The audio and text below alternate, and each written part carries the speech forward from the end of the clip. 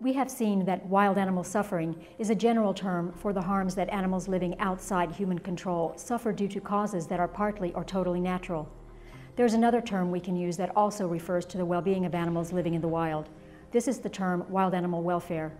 There are, however, several ways the term wild animal welfare can be used that refer to different things.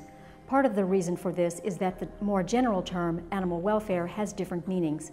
We'll see the different ways of using the terms welfare, animal welfare, and wild animal welfare. These are quite diverse, so there will be many distinctions drawn here.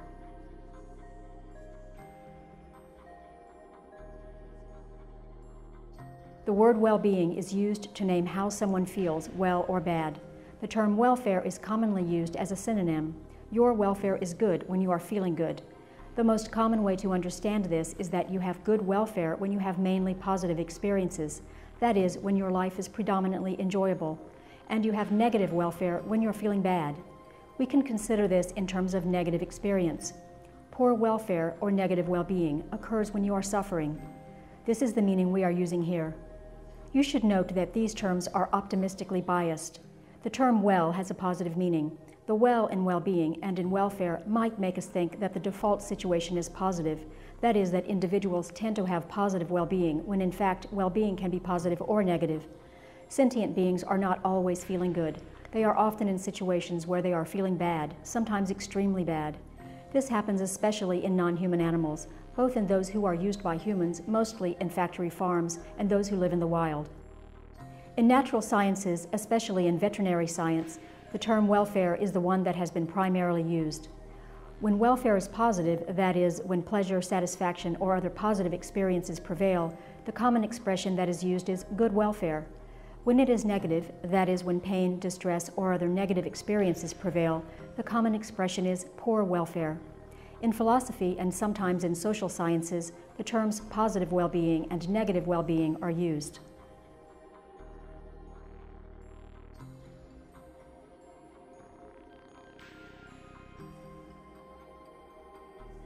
Although welfare and well-being are commonly used as synonyms, some people use them to mean different things.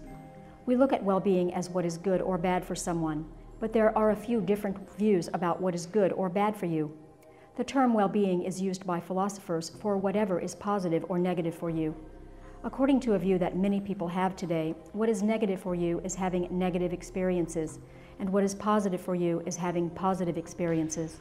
According to another view, it consists of other things too, such as meaningful relationships or success in meaningful goals. A third view considers that if your preferences are satisfied, then that is good for you, and if they are frustrated, then that is bad for you, regardless of whether that causes you to have negative or positive experiences. According to this view, having your preferences thwarted is always negative for you, even if fulfilling them would not bring you any positive feelings.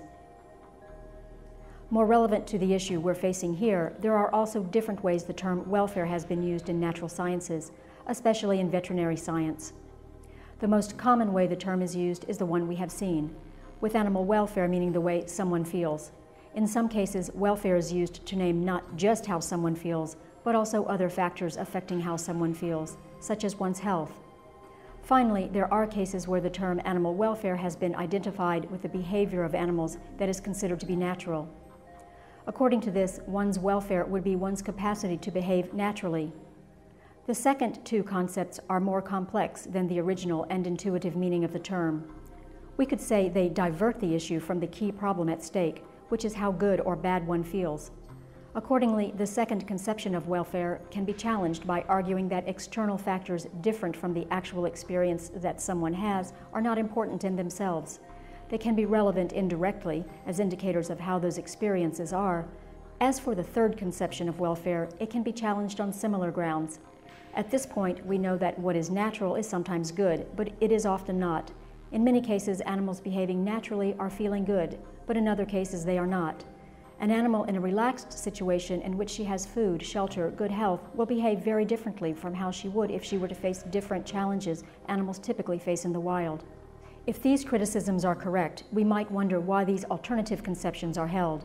One of the factors explaining this is that the science that studies animal welfare is a cross-disciplinary field, which uses different methods.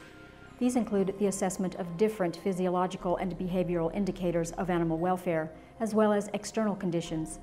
These indicators should not be confused with well-being itself. A big challenge we face is that the aspiration to present animal welfare science as providing objective results reinforces this, since we can obtain objective data of factors such as animals' health or behavior, but less so of the animal's experiences.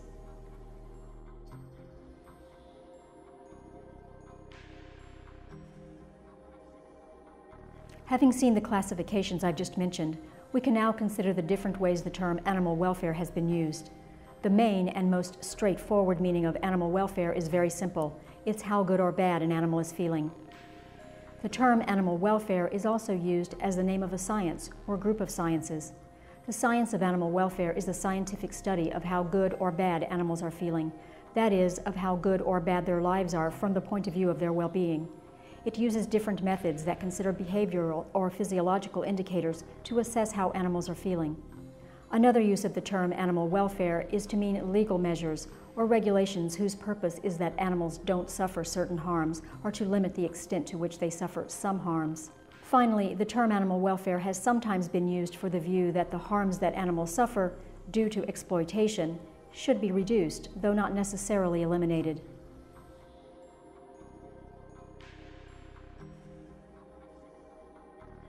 The term animal welfare, as used in wild animal welfare, concerns the first and second uses of the term. It doesn't necessarily concern the third one, as there are currently very few laws about how wild animals can be affected by human action that are based on their welfare. Almost all of the laws are based on environmental or conservation laws that consider animal populations or species, but not individuals.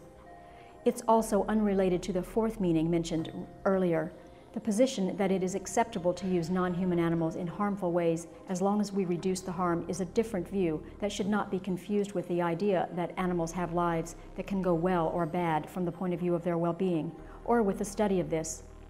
This means it's a position that shouldn't be confused with either animal welfare science or welfare biology.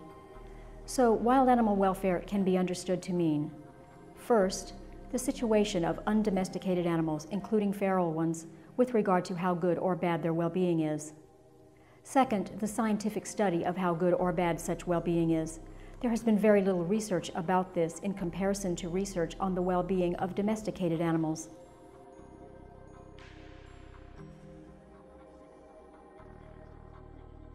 There are three differences between the meaning of wild animal welfare and the term wild animal suffering.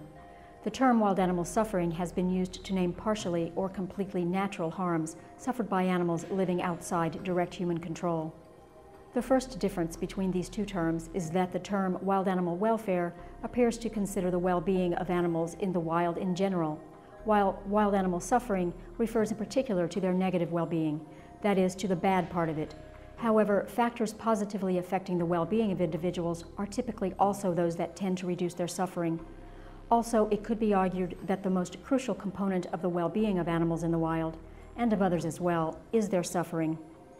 Another difference between the terms is that, unlike wild animal suffering, the term wild animal welfare is also commonly used for the welfare of wild animals directly affected by human beings, as well as the study of this. This includes both animals in captivity and animals in the wild being directly harmed by humans, for instance by eradication methods or by fishing. Because of a tendency to disregard the well-being of animals living outside human control, the term wild animal welfare is most often used to refer to captive animals of species that have not been domesticated, such as wild animals in circuses or zoos. There is no reason to limit the meaning of the term in this way.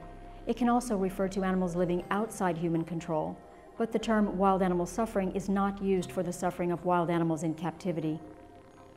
The third difference is that the term wild animal welfare is also used for the science that studies the welfare of the animals mentioned above.